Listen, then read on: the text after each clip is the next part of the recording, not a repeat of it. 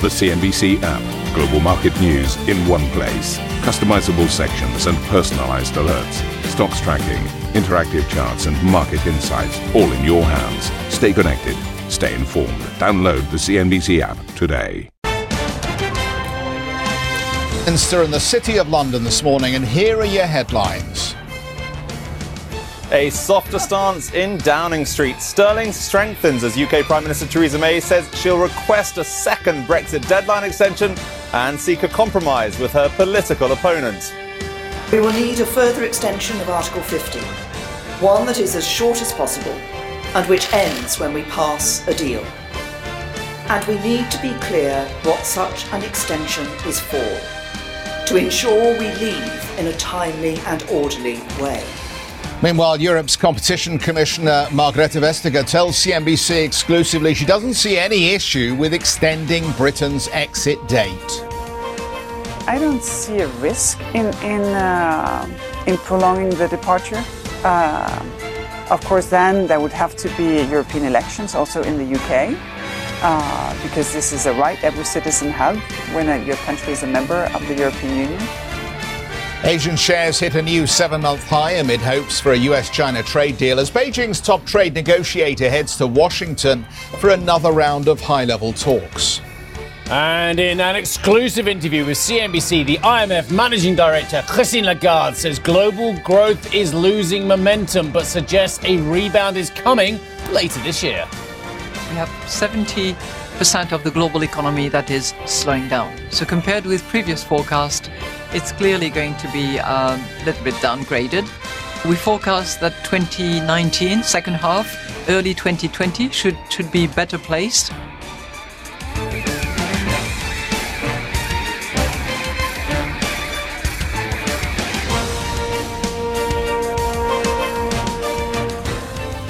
I'm having mischievous thoughts this morning, but I'll just get into the read before I get to that. British Prime Minister Theresa May has said she will once again ask her European counterparts for more time to resolve Brexit at a meeting in Brussels next week. After a day-long meeting with her divided cabinet, apparently they had Chilean red by the end of it as well.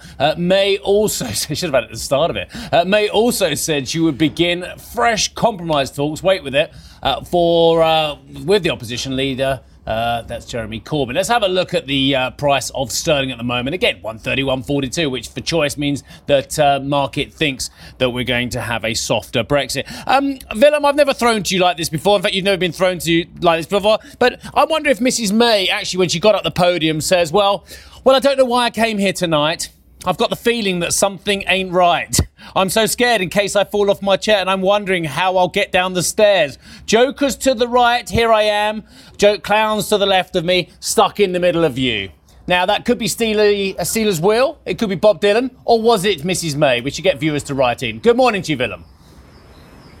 Good morning, Steve. She certainly has found herself between a rock and a hard place, both within her cabinet, within Parliament, and of course between the UK and the EU. And what she's essentially decided to do, it seems, is rethink her entire approach to getting a majority in Parliament. She's no longer going to go after those votes from the Democratic Unionist Party. She's no longer going to go after those votes from the hardline pro-Brexit members of her Conservative Party. Instead, she's going to try and find a compromise with Jeremy Corbyn, the leader of the Labour Party. And that will almost automatically mean, if she can find some kind of consensus with him, that we end up in the UK with a much softer version of Brexit than she and many members of her party would have liked. You'll remember, Steve, that slogan she used again and again, that no deal is better than a bad deal. We'll take a listen to what she said last night. I've always been clear that we could make a success of no deal in the long term, but leaving with a deal is the best solution. So we will need a further extension of Article 50, one that is as short as possible and which ends when we pass a deal. And we need to be clear what such an extension is for, to ensure we leave in a timely and orderly way. Now let's leave aside the party politics here in the UK and let's focus on how likely it is that she's going to be able to get that extension. You'll remember She went to Brussels in the final week or so of the month of March, just a week or so ahead of that last March 29th deadline, and she requested that extension. The meeting amongst her 27 European counterparts went on late into the night. They thrashed it out and they gave her a conditional extension until April the 12th or May 22nd if she was able to pass her deal by last week. She wasn't able to pass her deal last week, so now she goes to Brussels on Wednesday, and there's absolutely no guarantee she'll get either the extension she wants or an extension at all, and that might be largely down to the intransigence, if you want to call it that, or just the opposition of a man like Emmanuel Macron, the French president. Une extension longue. A long extension involving the United Kingdom participating in European elections and institutions is neither clear or automatic, and I'd like to repeat that now with conviction. Our priority must be the effective working of the European Union and the common market. The European Union cannot forever be hostage to the resolution of a political crisis in the UK.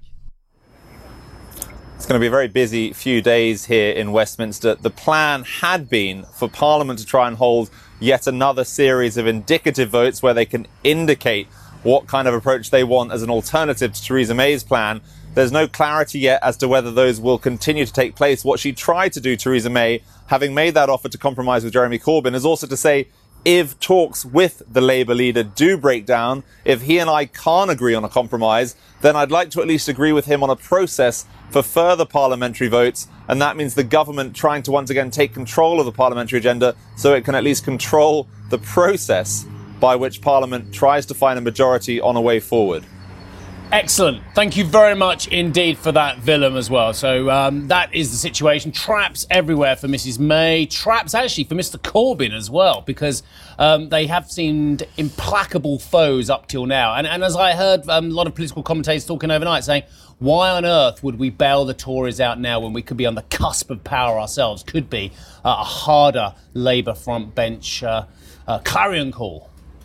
Traps for investors as well. I think it's traps to the left, traps to the right. Here they are. This is like one of those yawing boats. You know, you're all at one side, and then suddenly it tips over to the, and everybody goes staggering over to the other side. So when we came through the process yesterday in Parliament with those 4 rejected proposals and then a resignation, everybody went, "Oh, this means we're going to have a hard Brexit. It's a hard Brexit." Yeah. And then we fell all the way to 130 against the dollar. And then what happened? We get this now reaching out to Jeremy Corbyn, and everybody says, oh, this means it's going to be a really soft Brexit, and suddenly everybody's teetering over to the other side, and we rally a massive dollar. It is painful. I mean, it's painful for everyone, for investors, for businesses, people trying to make investment decisions, and the politics. I have very little sympathy for those who are affirmative on one side or the other, that they have to have a hard, like the Steve Bakers of this world, or indeed or the other side of the echelon who's like, no, we definitely need a second referendum. I think there has to be some form of compromise at this point, and maybe Mrs May is going for it, though. Maybe it's a trap for Mr Corbyn, who knows. Are you a Steelers Will fan, by the way? I did enjoy the song. Yes, very much in my wheelhouse. Do you like my version or the? Are you going to sing it? Bob Dylan. Well, I had a little go earlier on. I don't know if Willem was as impressed as you are. I don't think he was. No. I didn't realise it was Jerry Rafferty. Yes. He of Baker Street. Amazing. Another great song. That's also your area. Yeah, the director loves that one as well. Yeah.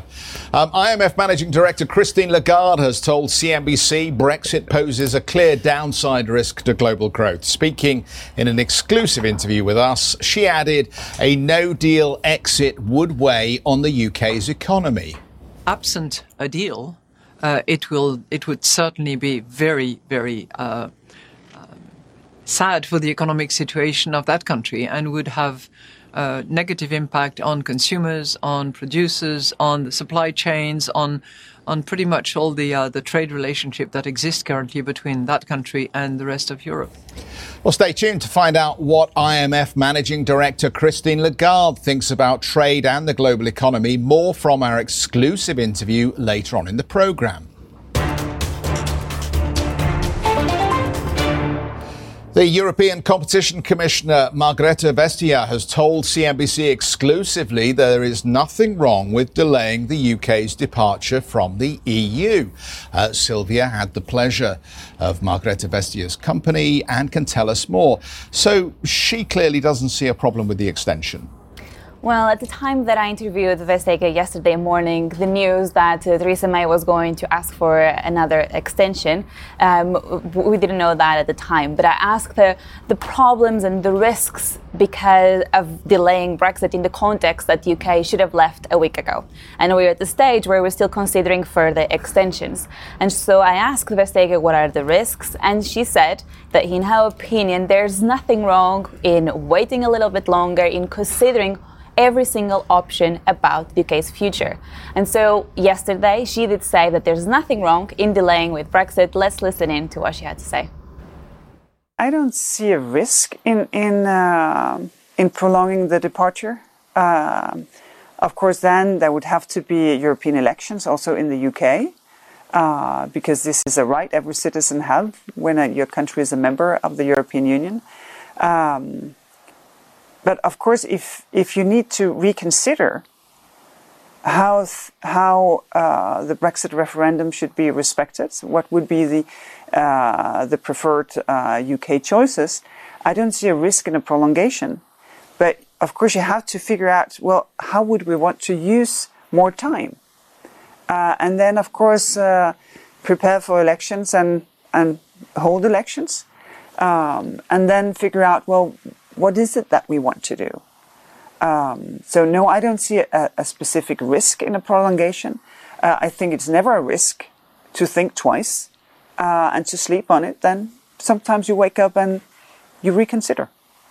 This is definitely an unprecedented moment in the European history. We have one country trying to leave for the first time. Where has the EU failed in this context over the last 60 years or so, in trying to keep a member in its club, essentially? Well, I think we spend a lot of time integrating member states in the European Union.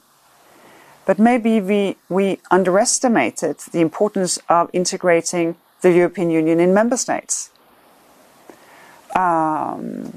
Because you have to feel at home in our European democracy. So it is important that the people who makes the connections, ministers in council taking decisions here, then traveling back home, implementing it, that they feel that they own it. And sometimes I feel that that doesn't necessarily establish itself. And then you get sort of the annoying things. You get the stories about the things, oh, come on, why do they bother about this and that? But you don't get sort of the passion that this is ours, this is our democracy, just as well as the national democracy. So Margrethe Vestager, the EU's competition commissioner, also saying that the EU is to blame for the UK's departure in the context that certain member states are failing to go back to their home countries and explaining their citizens how the EU works and allowing them to actually feel European. Well, how about someone at the Commission? And I don't know if it was you who I was talking to, someone saying, look, you know, Cameron resigned straight away because it was an ignominious failure on his part. Osborne resigned because he had ignominious failure as well of explaining it. So where's the people at the Commission failure? Because they failed, not because people have gone back to their countries and failed to explain the benefits of the EU. How about the Commission itself looking in the mirror and saying, we have our own fault to pay on this one. We are to blame as well for not making this exciting enough and enticing enough for one of the wealthiest and biggest countries in the EU. Where are they going to start quitting? Well, Vestager made the point that the European Commission needs to make an effort in that sense. Yeah. But what also she said is that the member states, the ministers that often go to Brussels every month for their own meetings, then they go back to their home countries and they actually blame the European Union for certain policies, and they don't actually say, well, actually we also have a blame on this subject as well. You know, they are saying that it's the European machine that is to blame for certain things, but they don't take blame for their own job as well. Okay. You want to jump in on this one? No, not really. I think we'll let sleeping dogs lie on this one. Sylvia, thank you very much indeed for Thank that. you. We'll pick up with more on that interview a little bit later on in the programme. You and I love a good debt story, don't we? Yes, we do. Yes, we do. Yes, Okay, we well, do. it's Mavis Corporate, how the global debt growth slowed in 2018, but is it just a blip or the beginning of a trend? We're going to have plenty more after this break. And tell me a little bit more about this half an hour of the show, Jeffrey. Well, this half hour of the programme becomes a podcast. No way. Yes, it does. And if you want to hear more on that first half hour, tune in to the podcast by going to cnbc.com, iTunes, Spotify or Google Play to have a listen to today's programme. We'll be back in a moment. Right, so the Fed went from being prescriptive with its rate hikes to an elongated pause, patience and data-driven. And if the Fed's data-driven, that means we're all data-driven. And that's why we had the rally in the previous session, because we like the Chinese data, we like the US data. But the daddy of data, the big mama of data, of course, is the data we get on Friday, which is the non-farm payrolls. For the 3 decades I've been in the city, it's been the key bit of data, and it remains so. If you want to look at the headline figure, that's up to you. I'm going to look at the employment rate, I'm going to look at the average hourly earnings, and maybe even the participation rate starts coming into play as well, because that's what the Fed will be looking at the tightness in the labour market. Ahead of that, though, we have got ADP jobs, which sometimes gives you an accurate indication, sometimes doesn't, so yeah, it's a bit of a random one. Market PMIs and non-manufacturing ISMs today. And Jeffrey, did you see the data yesterday? Auto sales back with a roar. 17.5 million on an annual basis as well. Very big car sales as well. And also we're looking out for the Senior Loan Officers Opinion Survey, which comes out soon for April as well. What is it going to say about the tightening in lending standards? Or actually, is the credit beginning to flow again? All these factors weighing into the market as well. The Dow dragged down yesterday a little bit. We had tech was doing rather well, hence why the Nasdaq outperformed to the downside. Consumer staples having their worst day in several weeks as well. Let's have a look at WTI and Brent. Now, there's a lot of data watchers out there and tech watchers, and Jeff is both of the above. So he would have been excited beyond belief about the 200-day moving average on WTI, that one over there, which we got above for the first time since October 2018 yesterday. I'm interested in Brent at $70 per barrel because, of course, the Twitter machine has begun to crank up a little bit from Mr. Trump as well. At around about 68 handle, he started talking about the responsibility of OPEC. I may have tweeted that I thought he was going to start at around $70 where he started last time. But I think that's pretty interesting to look out for as well. In terms of other markets, well, let's have a look at the Asian indices as well. They've been quite choppy, but they're back on the front foot. If you're long, well done. If you're short, tough times, because the Nikkei is up 200 points. The Hang Seng is up 266 points. The Shanghai Composite, bit of a laggard, up 0.36 of 1%. What about the European opening calls where the FTSE was rallying yesterday? 7,400. Again, inverse relationship because of the dollar earners with the price of sterling. Not a great barometer of what you think is going on in Brexit. That's the truth of it. The DAX slightly underperformed, but it was still up, seen up another 86 points at the start of trading. But we're all watching China, and you and I are going to have a look at that debt figure in a moment. But ahead of that, what about the services data, Jeffrey? Yeah, let's have a look at the services number on China. The activity in services sector hit a 14-month high in March, according to a private survey. The Caixin Services PMI came in at 54.4, sharply higher than February's 51.1 reading. The survey results suggest recently launched government stimulus measures are having an effect on the economy, with respondents citing stronger demand and better access to capital. How are the trade talks going? Well, US and Chinese trade negotiators are expected to, quote, make more headway in talks this week, according to White House economic advisor Larry Kudlow. Speaking at the US Chamber of Commerce, Kudlow said there is a, quote, certain amount of optimism around negotiations between the two sides. Chinese Vice Premier Liu He is due to meet with Treasury Secretary Steve Mnuchin and US Trade Representative Robert Lighthizer in Washington today for further talks.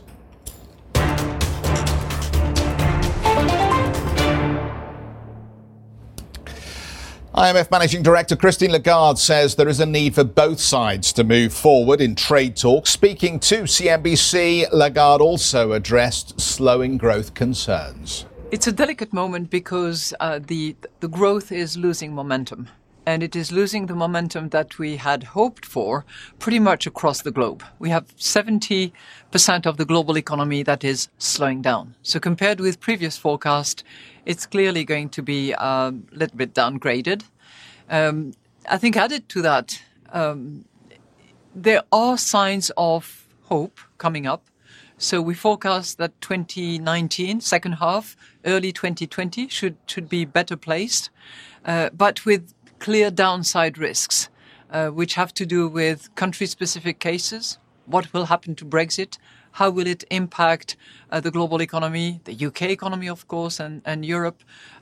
Tensions on trade, which clearly have resonated negatively on the confidence index of many economic operators, which is still up in the air. Last time we spoke, a few months ago, you were pretty optimistic that a deal would happen between the U.S. and China, that there was commitment to making a deal. What's your level of optimism these days?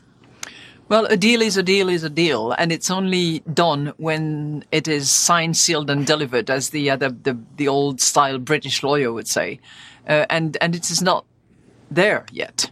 So I'm still optimistic. It's my nature anyway. And there is a clear impetus, a clear determination on both sides to move forward. And it's vitally important, because if there was no such deal, well, clearly there would be a very negative impact on both the Chinese economy, but also the US economy. We've done some modelization, and we figured, okay, if there was a 25% tariff increase on all trade between the two countries, US and China. And there is a clear negative impact, minus 0.6% on the US economy, minus 1.5% on the Chinese economy. So given that those are the two big giants currently, if you have that kind of negative impact on both, it would weigh heavily on the global economy and would be bad. Let's move on. The pace of global growth of debt actually fell sharply in 2018. That's interesting, isn't it? It rose only, $3.3 trillion, a mere $3.3 trillion, according to the IMF. The figure is down sharply from the $21 trillion rise in 2017. Global debt for the year ended at $243 trillion, leaving global debt to GDP, I love all these numbers, I think they're quite fascinating, at 317%. Jeffrey, there was some good news in this. I don't want to be unambiguously pessimistic about debt for a change, but you and I both pore over this report. Yes. I think, look, a couple of good things. One, the pace of growth of debt slowed down, so that's a good thing. Two, the US debt to GDP came off a little bit because, of course, they had the growth. They still ratcheted up the debt, but the growth was greater, so the debt to GDP ratio was lower than previous. So those are good news stories, but I'm still incredibly worried about US corporate debt still on the rise. Extraordinary figure, the largest annual rise last year since 2007, and the Chinese household debt to income ratio some 15 percentage points higher than in 2016. And Mike, our producer's put some brilliant charts together, so thank you, Mike, for that as well. What do you want to say? Well, just that this is not going to stop, even as there's been some, I think, improvement, as you point out, in perhaps the pace. And of course, there's the statistical trick that's been conjured by throwing money at the economy and stimulating tax receipts and activity.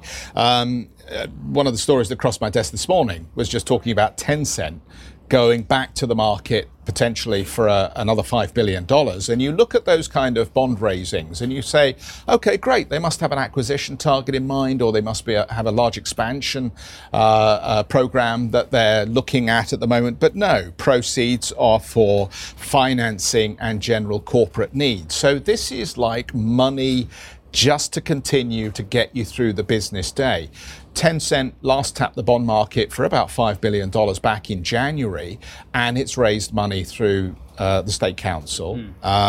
It's not the only Chinese company that's come to the market. China Evergrande, which is a property developer, raised $2.8 billion in January from the bond markets. So I just don't think the pace of this kind of accumulation of debt at the corporate level is going to stop. Quick one on me on the dollar as well. Dollar index had a decent old run. Let me just have a look at this. Yeah, it's at a 3-week high, 5 out of 6 sessions to the upside. If the US economy stabilises, if things look better, as Madame Lagarde says later on as well, dollar-denominated debt of foreign emerging markets is going to come right back into focus because the EM will suffer potentially on their currencies, the dollar will strengthen a little bit, and their debt requirements are still as great as ever.